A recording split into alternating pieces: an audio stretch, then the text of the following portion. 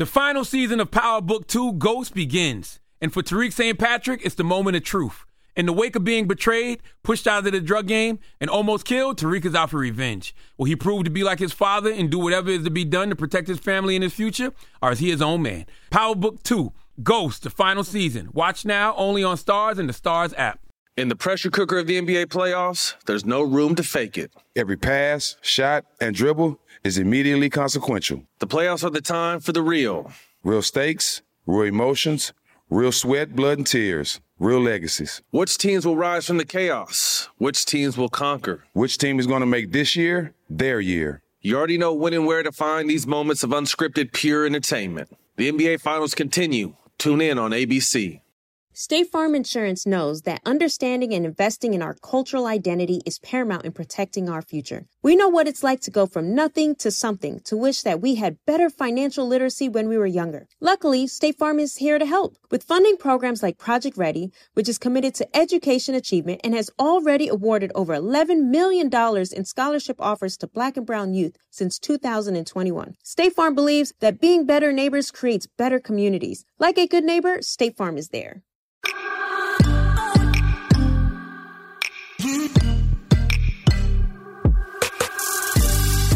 Hot Happy Mess. Celebrate your magic in the middle of life's messes. Hot Happy Mess. I'm Zuri Hall, and this is Hot Happy Mess. Oh, shoot. Back at it in my closet. It's gonna be another great episode. What is up? I am Zuri Hall, your host. Welcome back to Hot Happy Mess. Today, episode 4, we are diving in to social freaking media, man. Social media.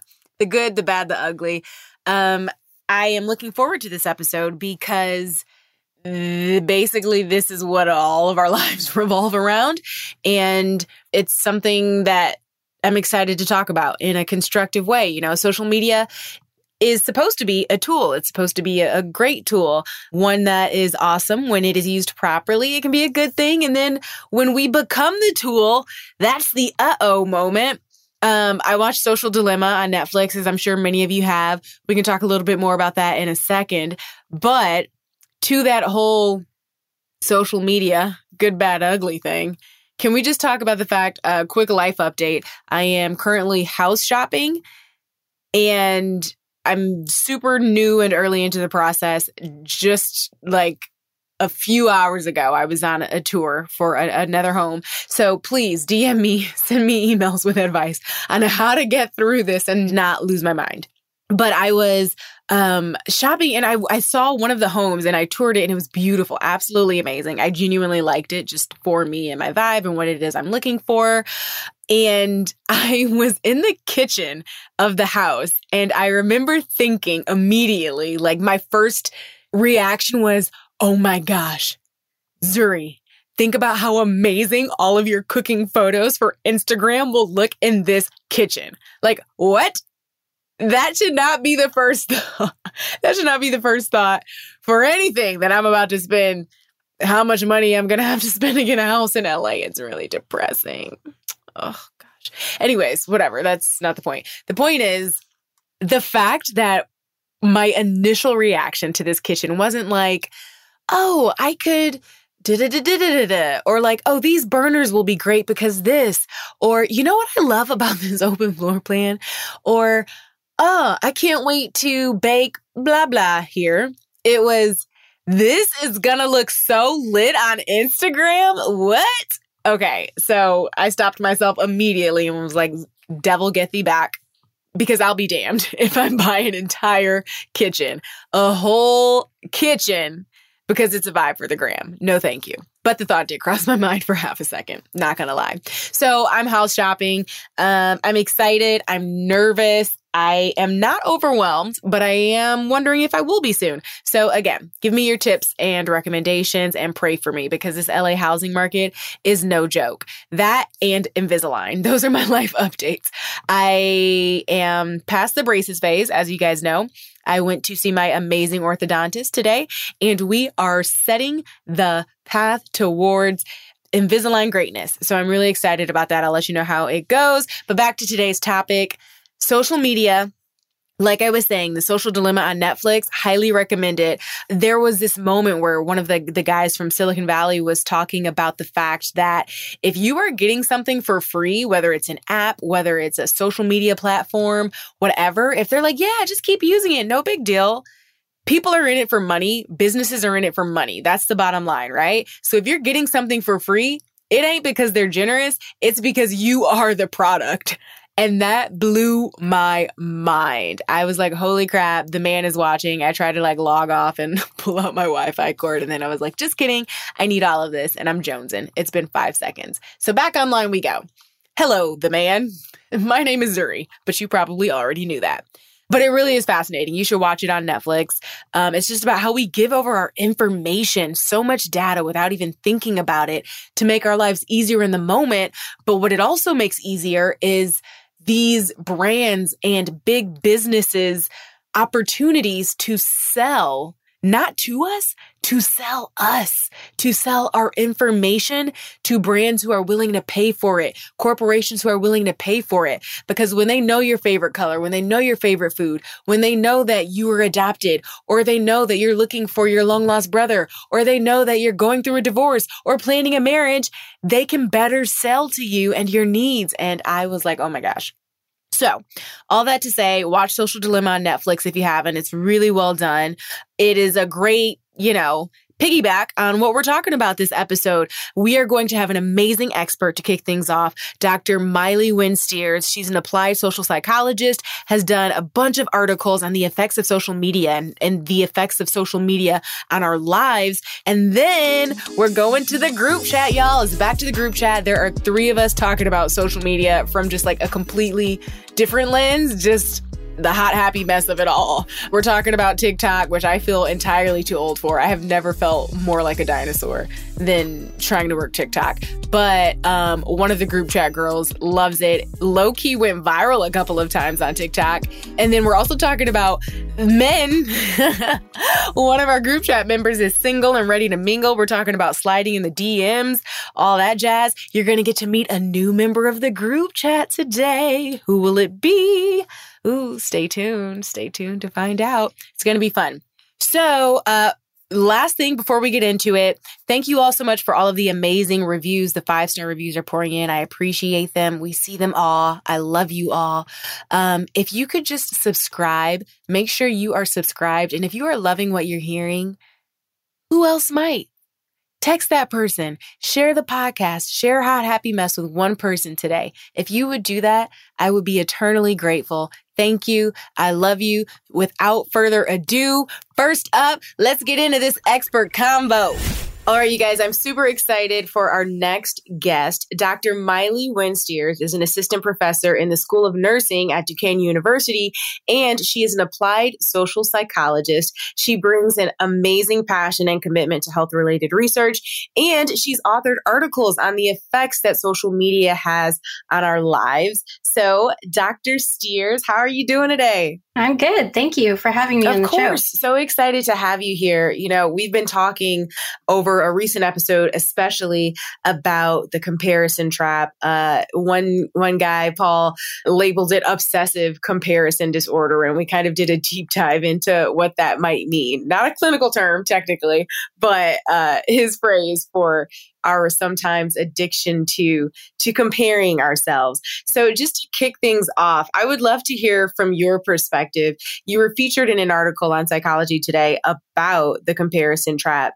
From your perspective, what does that mean? What is the trap that we all tend to fall into?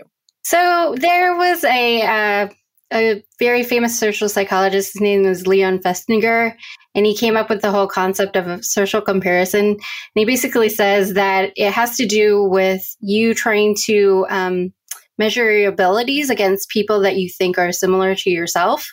And so it really is very, it differs by person.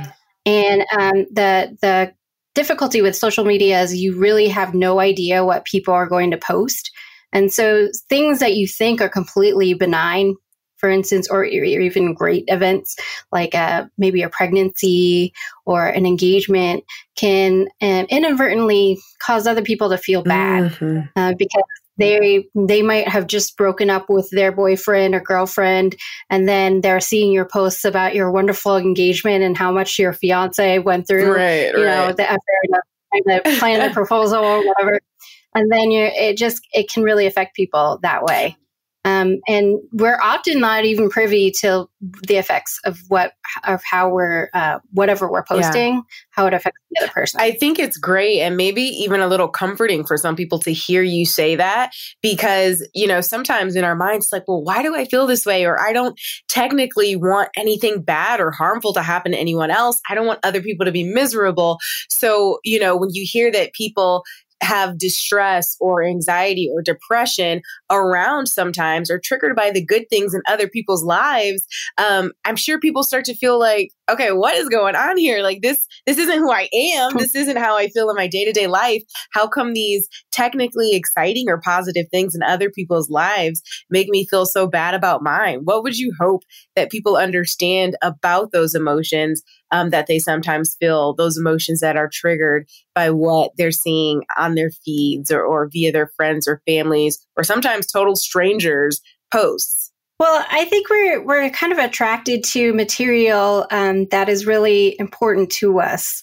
And then also the thing about social media is we only tend to post our highlight reels. Mm-hmm. Let's be honest, like we're not in there, you know, posting typically about our grocery store shopping or like the negative events that occur in our lives. And so you're really looking at a very cultivated image that people are trying to put out there. Mm-hmm. And so I think trying to keep that in mind, that not everything you see is reflective of that person's life. Mm-hmm. And, you know, they're, of course, they're not intentionally trying to make you feel bad. It just happens to, it's like an automatic tendency for whatever it is that you're kind of focusing on. So one of my friends, she's struggling with infertility right now.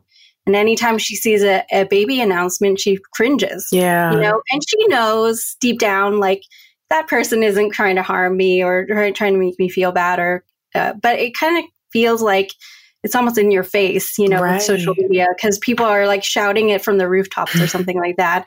But that's really not the intention, you know, of the people. And she recognizes that too, but it still hurts, you know? Right. It's like sometimes we know deep down what a thing is or isn't, what's good for us, what's bad for us. And then we still do it anyway, or we still think it anyway.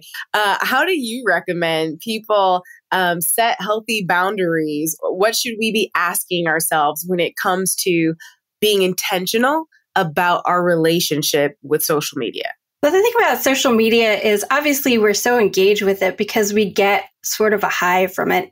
And in fact, they've done these MRI studies where you can actually see brain regions activate when you're using electronic devices or social media that kind of kick off dopamine, which is the same kind of substance that is used in chemical addictions. Right. So like drug use and so forth. Yeah. And the thing about it is the way we're kind of attracted to social media is occasionally it makes us feel good. So we have intermittent reinforcement, but then occasionally it makes us feel really, really bad. But we keep going back to it for that high. And in fact, intermittent reinforcement, they've done lab studies with like rats and so forth. Mm-hmm. So it's actually, if you give a rat intermittent reinforcement, meaning you only give the food certain times when it pushes a bar or does a trick or whatever, it actually makes it more hooked. Wow. It keeps going back more and more for that. Is that kind of, okay, don't quote me. It's been a long time since I was in school. Pavlov's dog theory is coming to mind. It's similar to that. It's called, that's what you're referring to as classical conditioning. And actually, a lot of times I kind of think of notifications as being a classically conditioned response. So you get these notifications and then automatically you have to check your phone right away.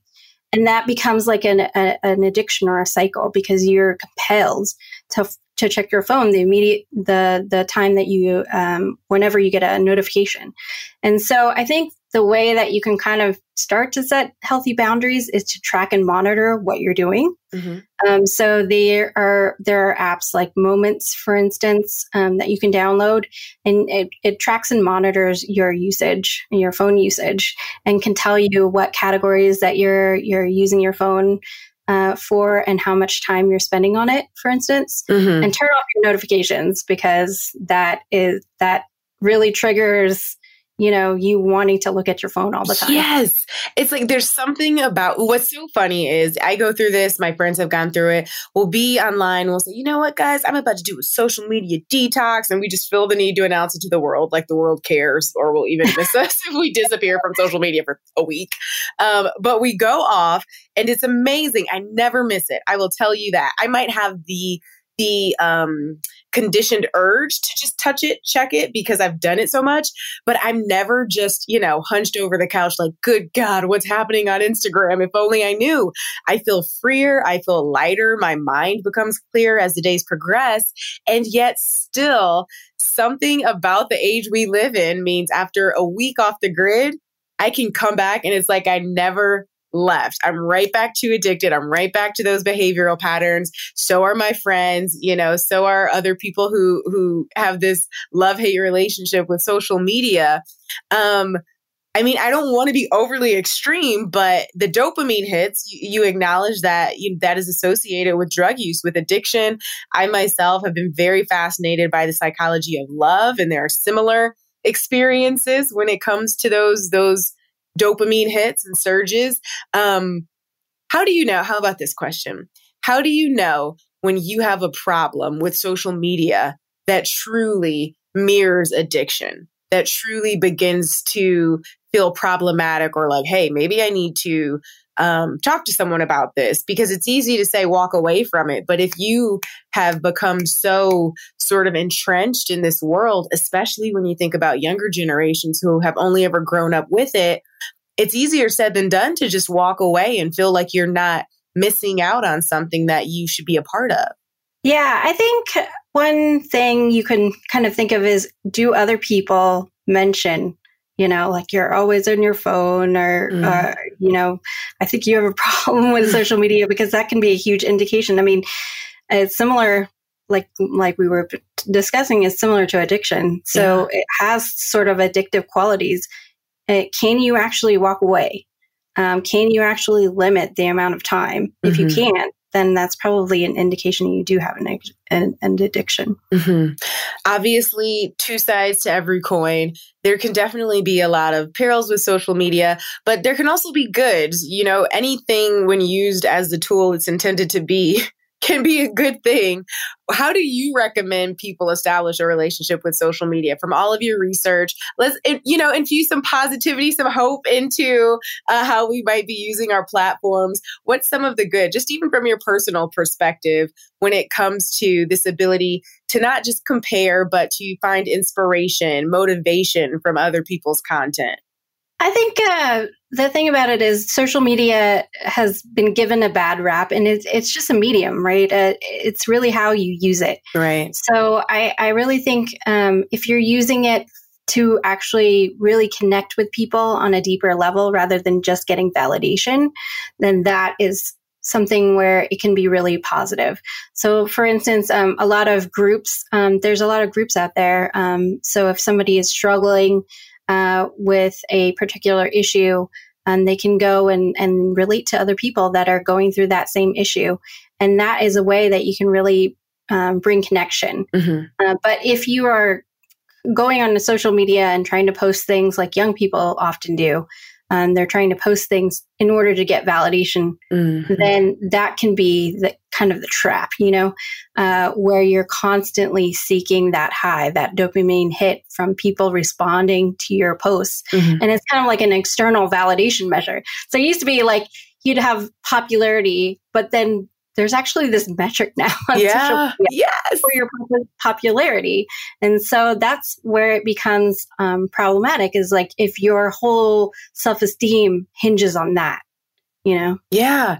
And to fight that or to counter that, it becomes more important than ever to develop one's self-esteem, to develop one's self-worth outside of these platforms. Because if you don't feel like you are enough when you wake up every morning just because you woke up, and you don't feel enough when you go to sleep just because you got through the day and you're proud of who you are, it becomes really difficult to convince yourself that's enough. And you're constantly comparing yourself to these measuring sticks. So how do you encourage people to sort of cultivate that self-worth, that self-esteem? We talked recently in another expert panel about core values, understanding who you are and who you're not, what you value and what you don't, helps to ease the comparisons sometimes when you realize, well, hey, what that person values isn't even really what I value, because I've done enough work to realize that's not what I want. So even though society tells me it's cool, it's sexy, it's fun, it's shiny, I know what I want, and that's not it. So that kind of helps turn the dial down. What do you recommend as far as cultivating self-esteem and self-worth and just kind of discovering who you are so that you don't get lost in the sauce of social media telling you who you should be? I think if you cultivate interests that really that you're really passionate about, beyond just trying to seek that validation through social media, I think that can that can very much help to define you. And, finding things that you're passionate about could be, one of my friends was talking about during COVID, she's actually become really passionate about knitting. Knitting. Okay. Let's go. Baking, whatever. Yeah. I mean, it doesn't have to be some major thing. You know what I mean? Yeah. It doesn't have to be this life altering, defining thing, but just like finding your passions. And it could be reading books. It could be knitting like my friend is, it could be baking, different things. It could be creating. Yeah. I think anytime you're creating, that fulfills a lot of people. Yeah. And creating things can manifest in many different ways. It could be painting, it could be writing, it could be art, it could be music, it could be any number of things. Yeah. But I love that. Surround yeah. yourself with creativity, things that light you up, inspire you, instead of maybe, trigger you or make you feel like you're not doing enough. In your article, in one of your articles, you mentioned fight or flight and how being ensconced in social media can actually trigger that. Could you just explain that a little bit for us? Well, especially like in the context of like COVID and what we've been going through with the pandemic, it's like you are always on edge in terms of what you're seeing. And lately it's been this parade of bad news on social media. And so it can be really anxiety provoking, and it can provoke these really prolonged fight or flight responses. And so one of the best ways I think to kind of alleviate that stress is to find something to, for instance, going out into nature, just kind of pushing that reset button. Restoration theory really tells us that just being around nature and enjoying and being in the calm, because it's almost like social media is a bunch of chattering noises all around us all the time. And it creates a lot of noise in our environment. And so just being out in like really open and calming spaces can very much help us to restore. Yeah, I love the restoration theory. Okay, I'm going to have to dig into that, but it makes total sense. I know when I go outside and take a breather, I feel better. So that makes sense. I'm going a little off topic here. It's still in the social media world, but if you have an answer, I would love to hear it. If not, all good. But, we've been dealing with the pandemic, as you mentioned, obviously, this COVID-19 world in which we're constantly reading headlines. We're waking up with anxiety. We're going to sleep with it. Also, this is an election year. There was a lot of news out and about, and we're just constantly consuming information.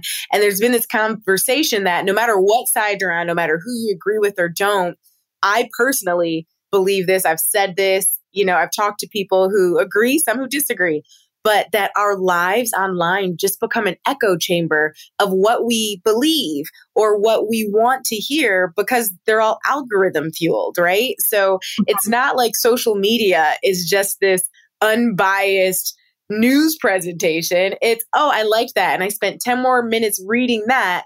So this platform is going to give me more of that because they want to keep me on here. I would just love to hear your perspective on that sort of echo chamber mentality or echo chamber situation to social media. And if there's anything that you would hope, users keep in mind about the world in which we inhabit, the world that we inhabit when we're online versus the real world, the reality, unplugged from those platforms. Yeah, and a lot of people use social media as their window to the world. And what we're starting to see is that window is very skewed, like you were mentioning. Even going back to the last presidential election, for instance, if you were a Hillary Clinton supporter, chances are all that you saw on your social media feed was Hillary Clinton material and pro-Hillary Clinton material at that.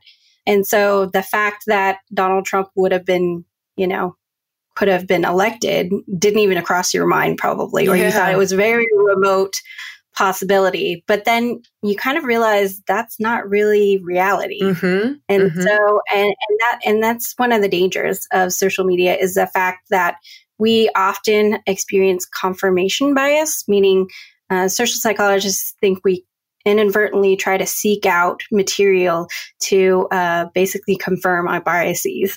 And so that can be dangerous because then it leaves you very vulnerable to not really knowing reality, and also another thing is it leaves you vulnerable because you're not really taking in other people's perspectives or opinions or accounting for them. And I think that's really become probably why the nation is so polarized. Because of the whole confirmation bias. Because the more we seek out this material that supports our point of view, the more entrenched we become into it, and the more likely we are to separate ourselves from the other. And we've done a lot of studies on group dynamics, and the more that we can become solidified in our point of view, and really grasp onto that point of view, the more likely we are to view the opposing side as being, we discount it, we discount the people, et cetera. And that can be really dangerous. Yeah, well, and that's exactly what I wanted to say to your point about confirmation bias. It feels so dangerous because we're making real world choices and decisions based on our online and social media experiences because we're on these phones and these devices all day. But then we have to look down from those screens to actually make decisions in our everyday life based on the echo chamber that each of us has been existing in all day. And so it feels, impossible or highly unlikely that a lot of us are making real world decisions from an informed and truly unbiased perspective because we've just been swallowed by our own bias. And then we show up to the party and say, okay, I know what I want to do. I've thought this through. I've seen all sides of the argument when really we haven't. We've seen our side over and over regurgitated back to us. Exactly. In fact, the World Health Organization has called it an infodemic. They said there's so much conflicting information, a lot of people don't know what to believe. And then because we have this confirmation bias, we tend to believe what we want to believe. And pretty much there's almost this sense that we used to have this sense like there is an objective reality, but now you can dig up information on both sides, where it's almost like there is no objective reality anymore. Before I let you go, are there certain things, if you could just sort of in summation, break it down, that you hope our listeners, our Hot Happy Mess gang keeps in mind when it comes to our relationship with social media, what to remember, what to consider, maybe boundaries to explore as we move forward with trying to establish healthier relationships with these platforms? I think one thing you want to keep in mind is how much time are you spending on these platforms? isn't really distracting from your real world relationships. In fact, the mere presence of a cell phone, they've discovered, can trigger these feelings of fear of missing out. And it actually lowers your interactions, the quality of your face-to-face interactions. Really? And you can see that now. Like, you go to a restaurant and everybody's on their cell phone. People are sitting across from each other. Yeah. And we actually get more so when we're bonding with other people. Yeah. That's when we feel most alive. But because it's triggering these feelings of missing out, it actually lowers our qualities of social interactions with the people that we are with face to face. Wow. And so we're seeking that validation. We're seeking that bonding experience with other people through our devices, which we're never going to be able to fulfill in the same way that we do face to face. And we're actually lowering the quality of our interactions while we're doing it. Ugh. And so it can be a really a cyclical thing, and you start to not really live your life in the real world, but always online, and I think that's where it becomes a real big issue. So if you are experiencing that, then I would suggest trying to step away from your phone, trying to set limits through tracking and monitoring how much time that you are spending. See if the quality of your interactions actually improve once you start to step away from your phone and your devices, because I would bet they would. Yeah. See if you actually start to enjoy things more. Take that in and kind of internalize it. See if you can also create your own internal validation rather than seeking external validation. I know a lot of our participants in studies have mentioned to us that they're really afraid of stepping away because they're afraid of not being relevant anymore. Talk about it. Talk about it. That is it for so many people. Even myself, like, I'll be honest in saying something about checking in, posting the photo, just getting the likes and the comments is like, okay, I'm still here, guys. Okay, I'm going to go back on and do whatever I had to do now. I'll pop back in 2 days to remind you guys I'm still here. The same way I was, talking about those detoxes where we assume, that we just have to be on these platforms and that if we're leaving, we need to let everyone know we'll be back soon. I mean, it's a relationship with an enigma, this non-existent thing. And yet there's so much loyalty between us as individuals and this non-existent and yet very existent thing. I don't even have the words for it, Dr. Steers. Yeah, I mean, why should we be striving for relevance among people that we don't even know or don't know very well? Like, nobody really needs to get validation from 500 people. Right. Well, I guess 500 people isn't even what you want to get validation for. It's like thousands or millions of people. Yeah, now they want millions. We want millions. Yeah. But we should really be focusing on being popular among the people we're around, like physically around. And that's actually going to make us happier as human beings. Cultivating strong relationships with people that we see face to face is going to make you way happier than trying to cultivate these artificial relationships with people online. Yeah. So that's a really great point. Really great point. And that's the goal here. That's the goal with the podcast, is how to be happier and be in a state of happiness or joy, not needing something constantly to feel that, but just being at peace. And the fact that creates that sensation, that feeling of positivity and joy. And if there's one thing I know for sure, it's that social media will never be it, because there will always be someone more popular with more likes, who did a slightly cooler thing than you did. It is, just bonkers to me that we wake up every day and literally see what the world is doing, literally see how everyone else woke up and what they ate for breakfast and what they did for lunch and how many friends were at their happy hour versus ours. And it's like you're so busy watching other people's lives, you can't even be fully present in your own. And what a sad thing to realize. What a waste of a life. Yeah, and I say that as someone who does it too, like that's not even judgmental. That's like, we're all victims of it to a certain extent. But the first step is just recognizing that we've fallen into these patterns and then setting the intention and making the effort to change it. Definitely. Well, Dr. Steers, this was very amazing. You dropped some terms on me. I'm going to have to go Google. I'm excited about restoration theory, confirmation bias. If people want to keep up with you or stay in touch or maybe read some of your published work, where can they go?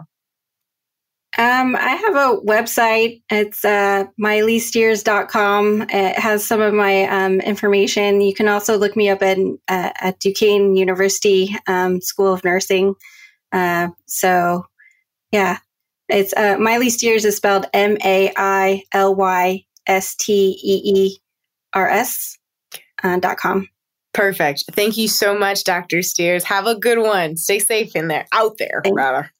Thank you. Oh, she is just so dope. One of my favorite convos so far on this podcast, just a ton of information. So thank you again. Y'all can tell I was clearly fascinated during that conversation. The final season of Power Book 2 Ghost is here, and no one's future is safe. After surviving a hit on her life, Monet, played brilliantly by Mary J. Blige, has to reckon with what led her to almost lose everything and to atone for the life she has forced her children to live. And on the other side of the coin, Davis, portrayed by the multi-talented Method Man, is suspended and on the verge of losing his law license.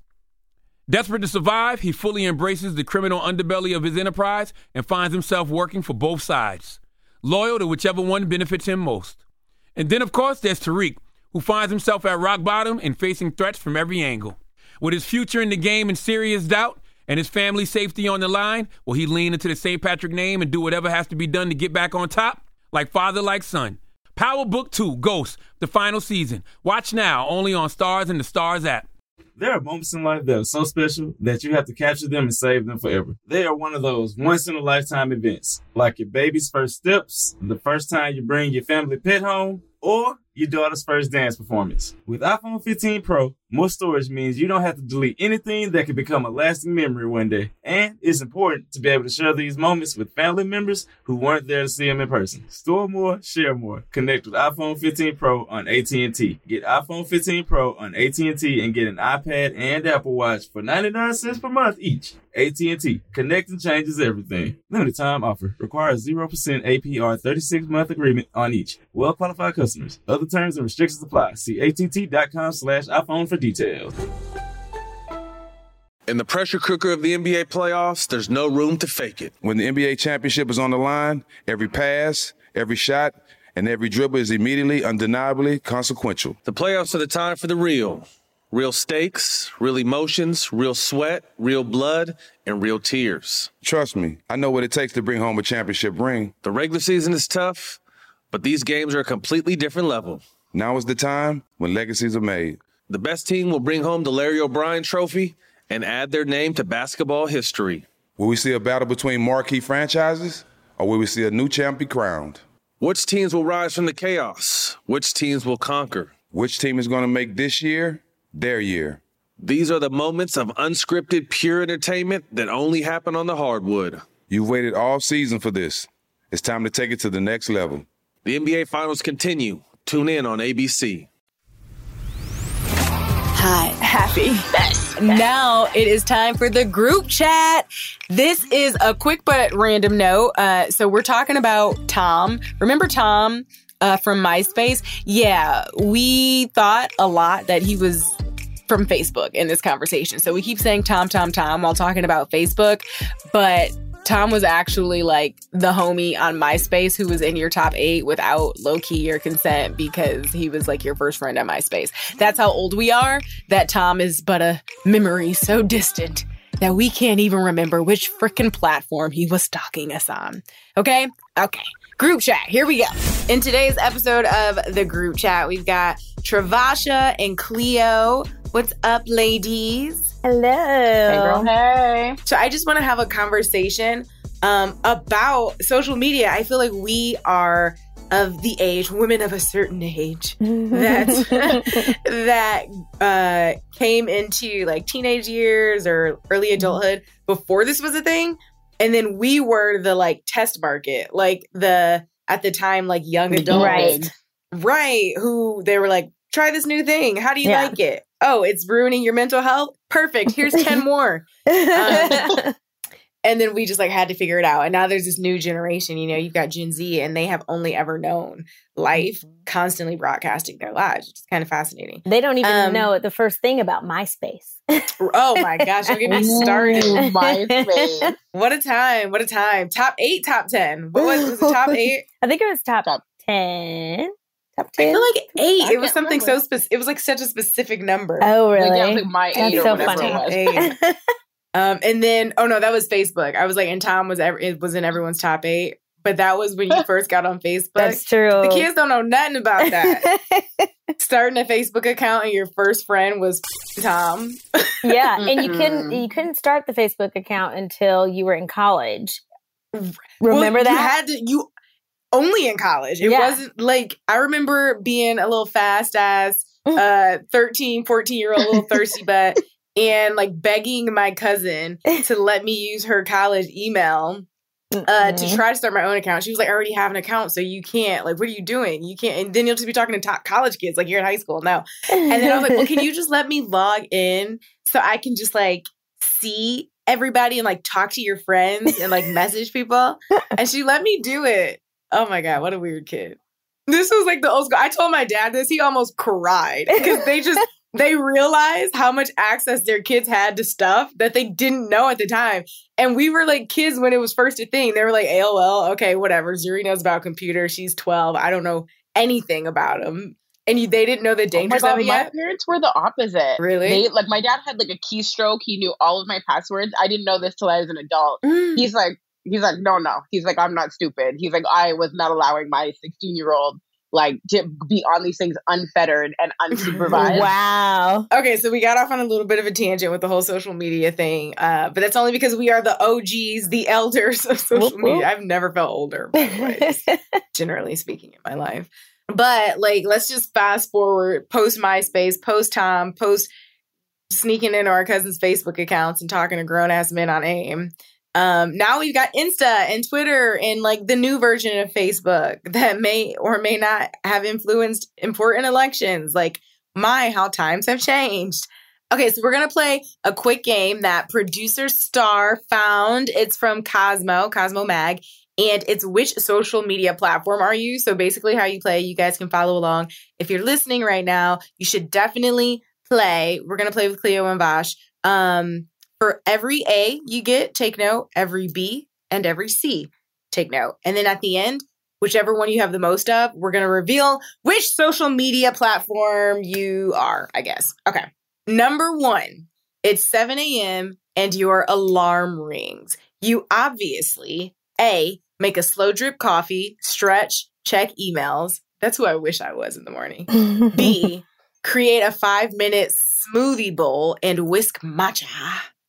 Or C, start your morning skincare with gua sha. I don't know what that is, but it sounds fancy. First of all of these assume that I'm not about to immediately hit snooze. Right. I was like, at 7 a.m. I go get the baby, breastfeed her, and go back to sleep in my bed all at the same time. All at the same time. Okay, fine. In your most ideal life, in your best life version, which of these? I don't got shit else to do at 7 a.m. except make slow drips and acai bowls. Which one of these is you? The make a slow drip coffee, stretch and check email. I feel like that's me. Okay. B, create a 5-minute smoothie bowl and whisk matcha. Or 6. I'm exhausted. By 6, I mean C. And C is start your morning skincare with gua sha. Actually, I'm a skincare person more so than the slow drip. So V, you have 1 C. Cleo, I'm an A. What'd you give me? A, and then I'm an A for sure. Okay. Number 2, everybody play along with your A's, B's, and C's, okay? And then whichever one you have the most of, it's going to say which platform you are. All right. Number 2, you find $5 on the street. You, A, take it and save it for the tip for Taco Tuesdays. B, take it and pass it forward next time you're in line. Or C, take it and take a selfie with it. I'm definitely A. Okay. I'm A. Cleo. Are you really? You guys, are we all just going to be Is this groupthink happening in real time? Or is it because it's generational? Or is it because we're old social media people? I know. That might be. Okay, if I find $5 on the street, I'm not going to take a selfie with it. Oh, I'm not going to lie. I might think about taking a selfie with it. No, what I would do, I wouldn't take a selfie. God help me the day I get that far into this deep, dark spiral. But I might take a picture of the $5 bill. And then that might like get texted to my friend or my boyfriend or my mom. Like, oh my God, look, I found $5. Like, I'm very much I'd rather show you than tell you person. So I just take pictures of everything happening in my life so I can just send that to my text people instead of being like, you'll never guess what happened. And then I have to text it out loud. That's true. It's very quick to just take a picture. So I want to join the cool kids and save it for a tip for Taco Tuesdays, but I'm not going to do it. Honestly, I would probably start with C, take a photo, and then I might pass it forward next time I was in line, actually. Anyway, so I'm going to go ahead and say B. And then we have 2 A's. All right. Question number 3. Question number 3 is, a great gift idea is A, a self-help book, B, sage and homemade cookies, or C, a gift card. A. Okay. Leo? I feel like it depends on the person, but I feel like, so sage and homemade cookies, like homemade cookies, because I wouldn't necessarily make homemade cookies, but I would cook for somebody, as everyone knows. Like, I love to cook for I've had your Jamaican jerk chicken. Delish. Oh, listen, we'll get to that after. I've got a whole new level. But yeah, I'm going to go with B. B, sage and homemade cookies. Yeah. Okay, I am going to go with, oh my God, that is tough for me. I love giving people self-help books, but I feel like it comes across as preachy. And then they're like, bitch, nobody asked you for advice about what I need to be reading to make my life better. And then it just seems like I'm being passive aggressive when I'm honest to God not. Like, I'm trying to be like, I think you would really love this book. So I've fallen back on recommending self-help for people. But Vash, you're bossy too. So I feel like that's why you out here giving out the books, because you and me just trying to tell people what to do with their life. But I give out books that I'm like, oh, this works for me. I really liked it. Right. Yeah. I never even thought about people thinking I might be passive aggressive. Oh, well. Yeah. I would never think that. I'd be like, oh, that's so thoughtful. Yeah. It depends. The only person, so I gave a self-help book to my brother like 8 years ago. It was like, how to get your life together. Or something to that effect. Right. And in hindsight, I'm like, Zuri, if somebody gave you that book, you would have been like, get out of my face. He was like, thanks, I guess. But also, what are you trying to say? I love my brothers dearly. Their lives are very much together. I was just, whatever. You're just so I wouldn't.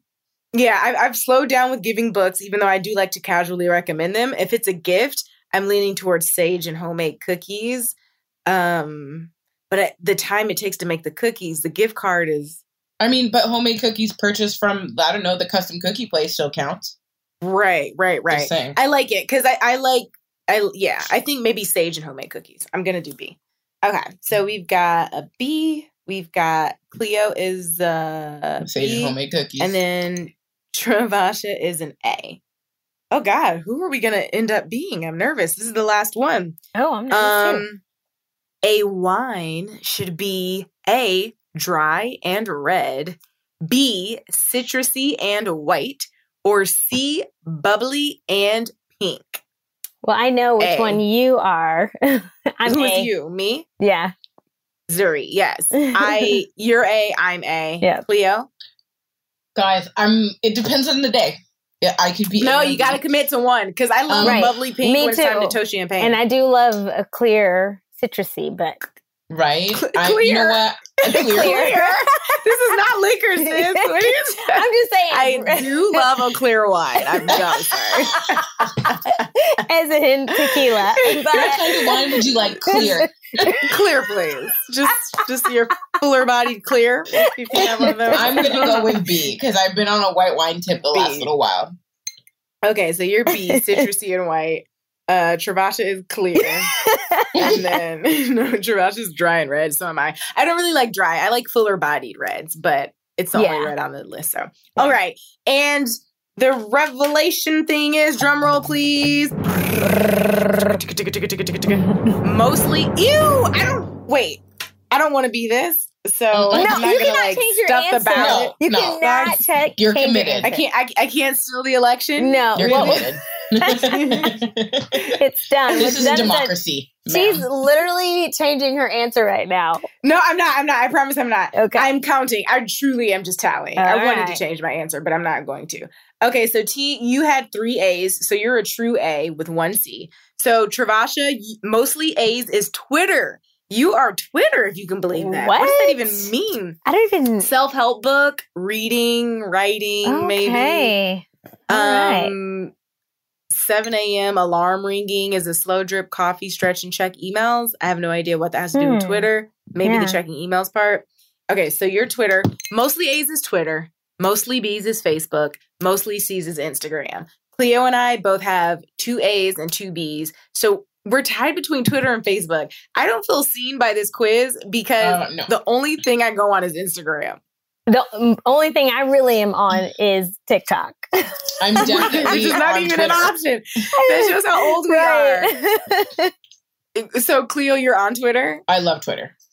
Really? I Love don't. it. I feel like people just get on there and start talking and talk, and then everyone's careers gets canceled. Some of them as they should be via. I'm like, why would you just set yourself up for failure? You're just like, Twitter is like just pouring the gasoline on your life. Yeah. And then walking away, living your life, and hoping no one ever decides to light the match. There's 10 years later.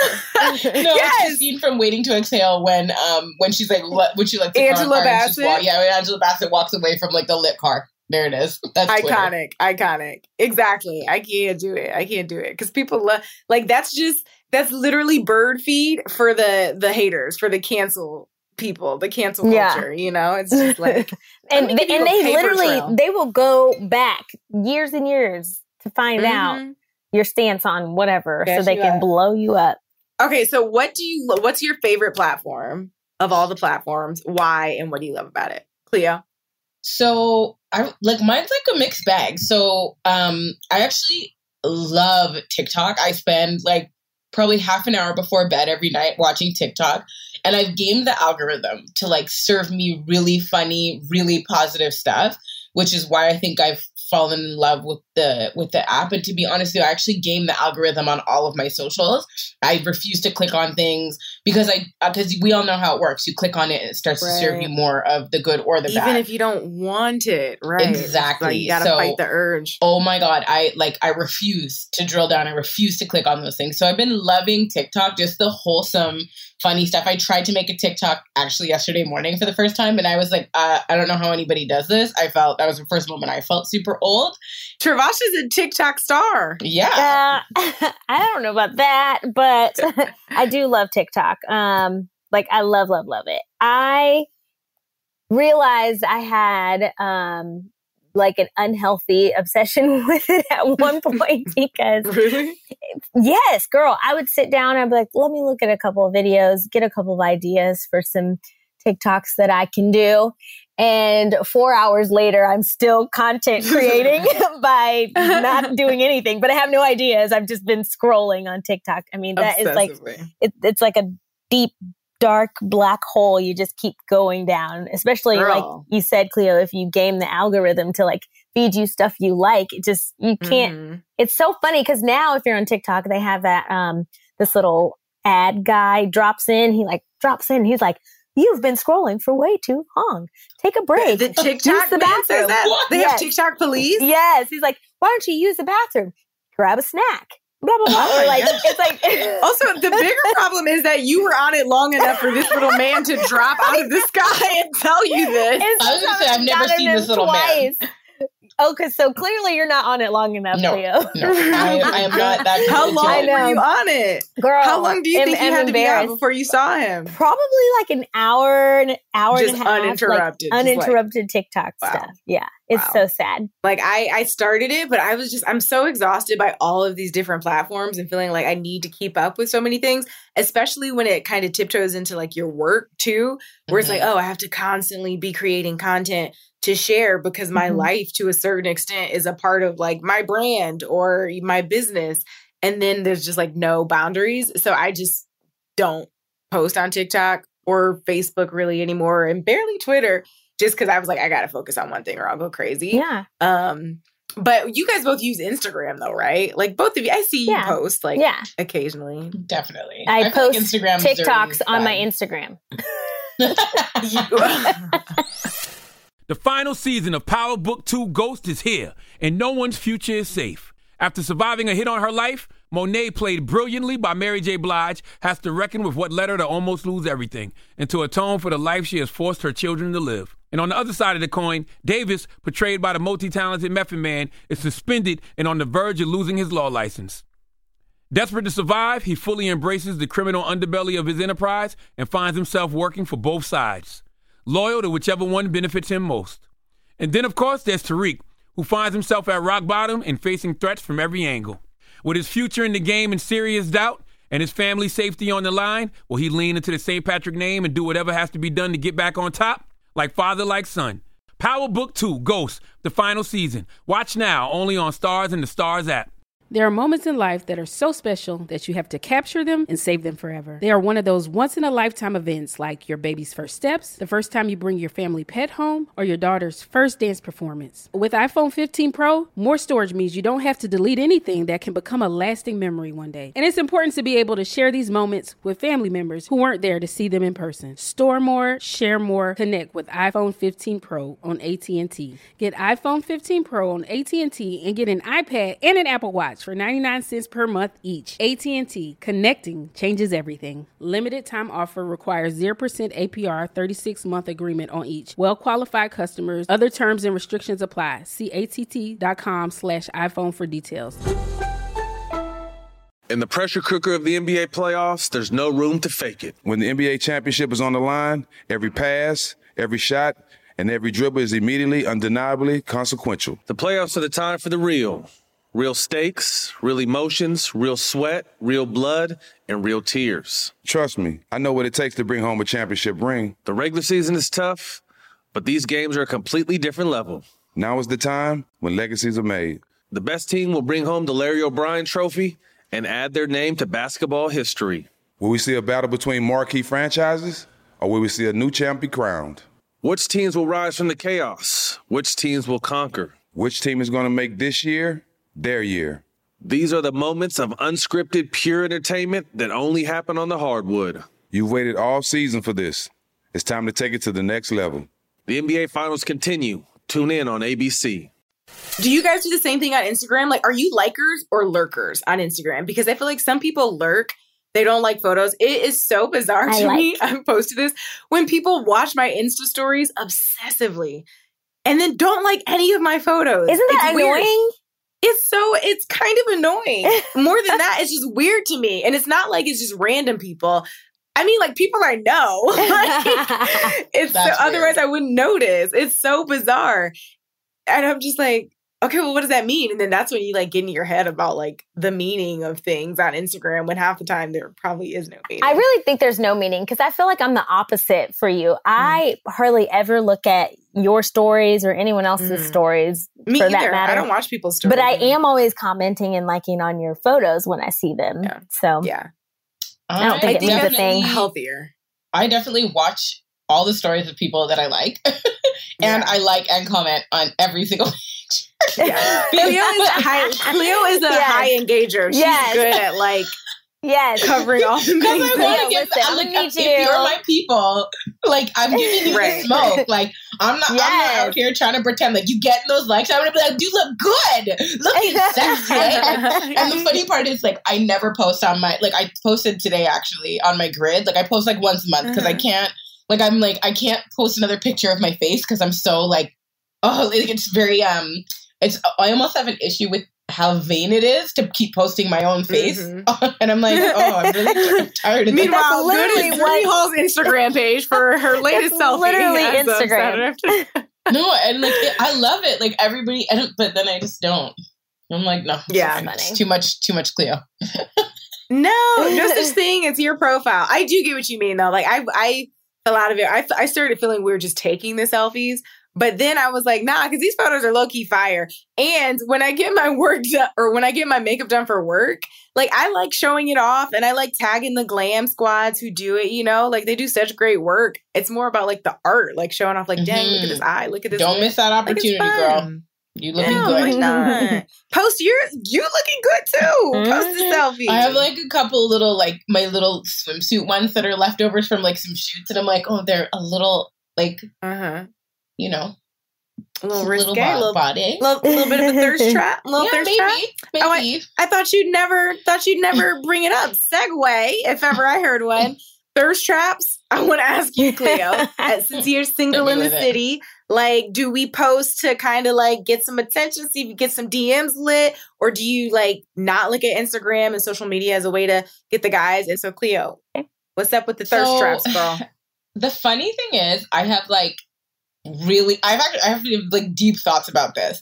So I have a hard time with thirst traps for myself. I love a thirst trap. Okay, like I love to see women posting about themselves, loving their bodies, doing all of their things. I have a tough time with thirst traps for me because of the fetishization of like the curvy body, which is the body that I have. And so my whole life, the body that I have has not been the like beauty standard, just very simple.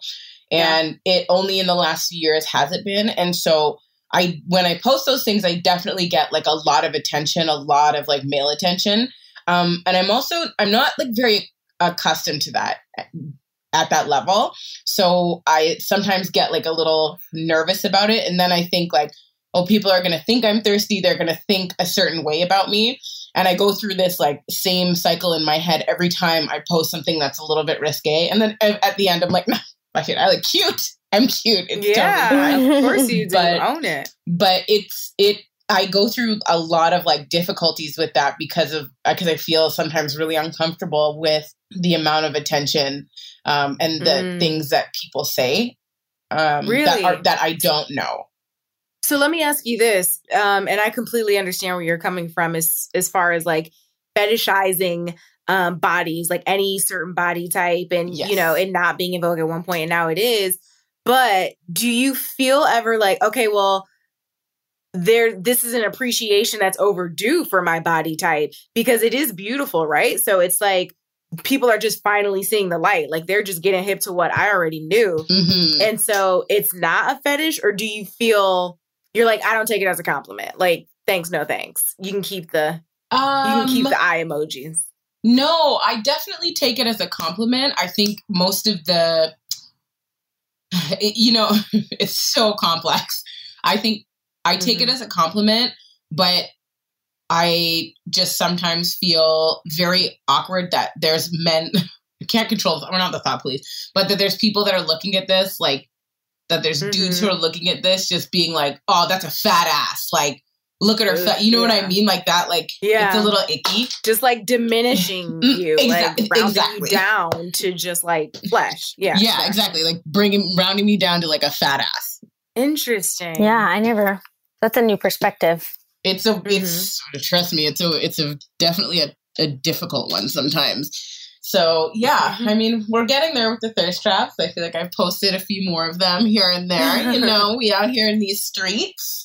Yeah. And I actually like don't get a crazy amount of like men in the DMs, which is like funny. I don't like, I think there's like a few more after the entanglement situation, but like, wait, what does that mean? What happened was, at the time when the entanglement, August Alsina, Jada Pinkett Smith situation went down, I was just perusing my Twitter on a lowly Friday night. And I have like 300 followers at this point in my life. So they're all my friends. And I'm a clown, by the way. So anybody who knows me knows I'm like a total clown. So I had this idea. I was like, oh my God, let me put up an ad. And so I put up this stupid ad. And it's like seeking an entanglement. And then I put about in like capital letters. It was a tweet. And I was like, single, female, 32, living in Toronto. I was like, I'm smart, funny, and I'm a little saucy. I'm well-educated. I'm a business owner and a freelancer, living alone. I'm an excellent cook, and I love to have fun. I was like, anyone interested in an entanglement, let's connect. And then I put up these 3 pictures of me, just so I was like, oh my God, this is going to be so funny. Like, my 3 followers are going to think this is hilarious. And then it went viral. And everyone was like, oh, she's looking for an entanglement. And then that's when like that like wait, how viral were we talking? Like retweets, replies, like how much traction? So 53.2 thousand likes. Wow! Oh my gosh! Yeah, so that's legit viral. No. There's like 4 million impressions, like 1.2 million like total engagements. Like no, it was nuts. Wait, but you're telling me all this DM engagement and not a DM slide that was worth responding? So here's the thing about that. More is not always better. So I for sure have like, I cannot scroll to the end of my DMs on Twitter. Not possible. And I've tried. I've really tried to look. I don't get a lot of DM slides, period. Like people assume I'm like, my DMs are way more lit than they are. They're not. Like even when I was like single and just like out in these streets and like looking to like date, hang out, just do it all. Hot girl, summer, spring, fall, all of it. This is like 2 years ago.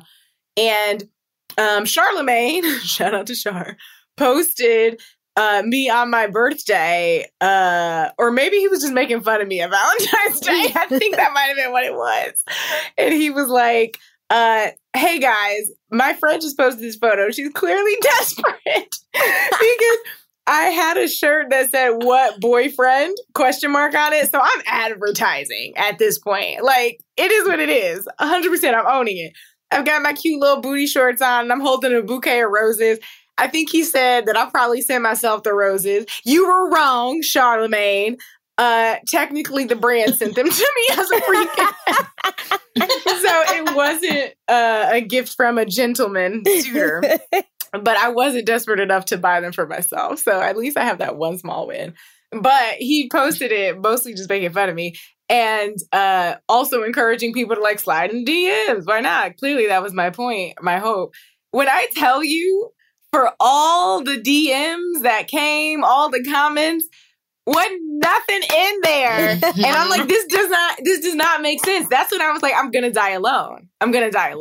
Because in this 30 minutes of like increased exposure, right? You're like, surely it's a numbers game. More people into you. No, at least one of them will be worth a conversation. When I step outside and go to a bar, I might see 3-4 guys that night. So now we're talking hundreds. And it was so whack. I was like, I'm going to just date myself. I'm going to be that girl who's like, that is 100% how I felt afterwards. I was like, oh my God, like literally 4 million impressions. And there's nothing. I have nothing. Not a single like worthy prospect. But you have to finish looking at your DMs. You said it's gone too far for you to open them all. You just got to commit to that. I committed. I'm not going to front. I'll open all those DMs. Listen, I will send you my Twitter login. And if you want, if you have any interest in this, I will give the whole group my Twitter login. And everybody can take their, and like narrow down these candidates. And then we can select the DMs for you. That would be fun. Not opposed to this. I think this is 100% down. That should be an episode. This is a task for the group chat. This is going to be like our social experiment for Hot Happy Mess. And it's going that would be great. That would be great. We'll slide in the DMs and find one that we think would vibe with you. And then you're going to go on a date with said DMer. Perfect. Virtual date. Because we don't want you to end up in somebody's trunk. And then... Well, this would be so funny. I feel like this is like a thing we should really actually do. Or like we can even take like the tweet that I did and put it on like anywhere. You could like put a casting call out, Zuri, on any of your shit to be like, guys. Look, Cleo is trying to get her man. She said, we gonna get this man via the tweet or this podcast. I'm about to get this man. 2020 was supposed to be my year and the Ronas is out here cock blocking. So I'm open. This year played us. I'm ready. Okay, 2021. We're gonna get him for you. Okay, so to wrap it up, I want to ask you guys this. Just like, what do you, when it comes to our relationships with social media, like we're all, early 30s at this point. We have been dealing with social media since it literally was created. So we've learned like rules to like deal with this stuff, like how to make it work for us. Is it good for connecting, meeting new people, maybe inspiration, when it becomes unhealthy or bad for us? Like, what are some of your rules when it comes to social media? Like, do you have timers set? Do you have, I only engage with this type of content? I don't do this or talk to these types of people or engage people I don't like. Just what are your rules when it comes to social in general? So for me, I used to be a wake up, look at my phone type of person, look at it before I go to sleep. But honestly, y'all, COVID and having a baby and postpartum depression, like, changed all of that for me. Like, I got off of Facebook for, I don't know, 3 months or something like that. It was the best thing I could have ever done. You did the detox. Quarantine made you do a little detox. Yeah, and you quarantine. felt great. Yes, exactly. And so I'm like so much better now. But so that was one of my things that I changed is I stopped making that the first thing that I do. I stopped making that the last thing that I do. And honestly, like, my soul is so much better for it. Do you and Tyler, have you guys talked about like the rules of share? Like, do you share him a lot or not really? Like, I know, because I know what I see when you post, but just for our listeners, like, do you show him a lot? Do you think about that? Or are you just like, whatever, we're married, I don't need to post a picture of my husband all the time? Is the baby off limits to a certain extent? Is it just until she's older or in certain environments? Okay. Yeah. I don't think about, like, should I share my husband or should I not? If there's an opportunity and I want to, then I do. And I feel like it's the same for him. We don't worry, oh, am I not sharing him enough? Or am I sharing him too much or whatever? That's not a thing. It is a thing for my daughter, because we want to give her the opportunity to saturate herself on the public web. What I'm saying is, we don't know what social media is going to look like in that, like, in the future. And we don't know what psychoanalysis things are going to come out or whatever that they're going to be able to trace back to, you know, when your parents were posting. Yeah, you're posting. You know what all of your business. Though? I agree. I see both sides of the coin though, and I don't know. Like, I'm not a mother yet. I think about that, like how I'll approach it. I'm not sure, because on one side of the coin, I agree. It's like, before your kid even like shows up as a fully functioning adult at 17, 18, they have a paper trail of their life that someone else can just look up, whether you want them to have access to it or not. Everything. So that messes with me. But then on the other side of that coin, in this day and age where unfortunately social media to a certain extent and followers is collateral, it's not just popularity. Sometimes it can be money, it can be checks, it can be brand deals, sponsorships. And when you think about, like, when I think about sometimes what I get paid for an Instagram post and how many hours I would have to work when I was in high school or college to make that, if I could just post on Instagram as a college kid, sign me up, you know? And then I got my weekend free to turn up and just, you know, wear my little freakum dress to be at the Icebreakers. I don't got to go work, you know, at Forever 21 for 4 hours to get dinner. Right. And so I sometimes see parents who like share their kids, and I'm so conflicted because I'm like, I'm probably going to share my kids on social in limited capacity because I am just I'm an open book. But then some of these kids get these huge followings from the time they're like 1 year old to 5. And so you watch them grow up, which is weird in one sense, but you also feel loyalty. And it sounds crazy to say you feel brand loyalty, but that's what you're selling. We're all just presenting personal brands online. So by the time these kids are 16, 17, either they're freaking terrors or they're somehow well adjusted and they already have, to me, it's like savings, like the way you save money for your kid. And then they say, hey, I want to go to this college or do that. And it's like, well, mom and dad have been saving and here's your lump sum to do what you will. It's like, well, mom and dad have been building your following and, oh, you want to be a singer? You want to be an actress? You want to be a dancer? Or, oh, you want to do brand deals to help pay for college? Here's your 100,000 followers. Yeah, that we've been cultivating. I don't know, but I don't know. I'm not on either side of the fence. I feel torn between what to do. And I think, I mean, I totally see what you're saying. For me right now, like you said, I'm just sharing her in a very limited capacity. And I guess we'll just see how it goes over the years, you know? Maybe I'll do like a stage name. This sounds so Hollywood. Like I'm rolling my eyes at myself, but like a stage name for the kids' Instagram and whatever profiles. And it's not their real name. So they grow up being like loved and, oh my God, this is cute or whatever. If people are interested, whatever. And then if they decide, hey, I want to keep this, you can make it your real name, your government, and just go off into the sunset with it. or I don't want anything to do with this. At least there's not a digital paper trail tied to their actual first and last name. That's really smart. And then that way they have the option. You know what I mean? That's a good idea. It's crazy that we even have to think about stuff like this. Do you have, Cleo, any like rules to the gram? Like good and bad, right? Like, oh, this is how I do this on a social media. This is how I get it to work for me. This is what I don't do. So, like I said, I definitely game the algorithm on all platforms. So that's like a thing that I started doing.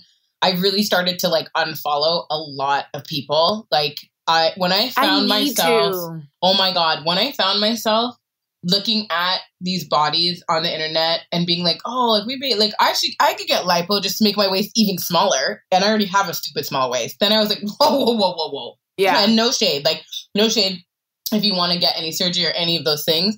But that wasn't like a real thing that I ever felt insecure about until I was consuming content in a certain way.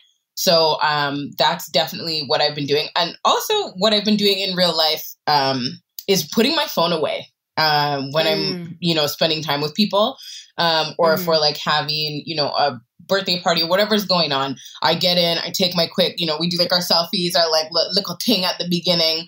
And then my phone actually goes in a drawer at all of the things that we do, because what I have found is I can't stand to be spending time with people and everyone's like scrolling on their Instagram or, in the middle of a conversation and not being fully present.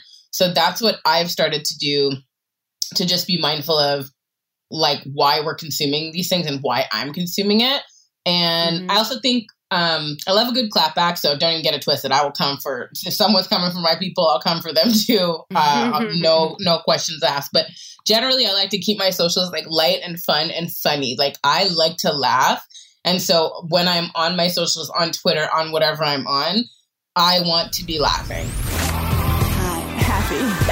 All right, that is it for this week's episode of Hot Happy Mess. There it is, y'all. Hope you enjoyed it. Shout out to Cleo and Travasha for joining me on this week's group chat segment. You'll meet more of the girls as the party goes on. Speaking of party, there is no party trick this week, but you can keep the party going on Instagram. Follow me at Zuri Hall, ZURIHALL, and follow at Hot Happy Mess. We've got a lot of really fun content there to just kind of keep your week infused with the good vibes until the next Hot Happy Mess Monday. All right?